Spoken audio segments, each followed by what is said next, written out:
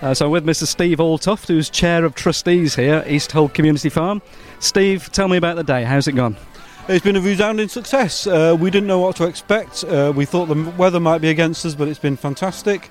We had getting on for 700 people through the gates, and it's beyond all our expectations, really.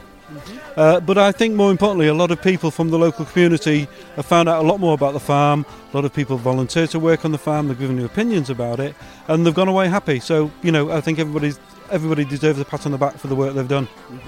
Okay, and so have you had any feedback of sort of possible future plans for the farm? Well, this is all part of a process to develop funding bids for the farm, and so it's an essential part of doing that was to actually consult with the local people about what they might want to see here and how they might want to use it. And we've certainly got that information, so that helps in terms of putting that business plan together. They say local people, the people that I've chatted to today haven't been just from East Hull, they've been from the west too. Indeed. And that's really sort of satisfying as well, because it's been one of the city's best kept secrets, really, the city farm.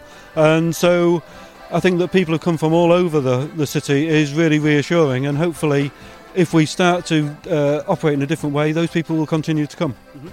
So 700 people have enjoyed today, and what's been the highlight for you, Steve? Oh, there's been loads of them. The sausages were excellent. I love the accordion band, and I think the magic tricks and the circus skills. And most importantly, I think for the people visiting, the experience of actually being able to feed and meet the animals has been great. Yeah, it's been a really enjoyable afternoon, and we look forward to seeing how it develops. Thank you, Steve. Absolutely. Thank you very much.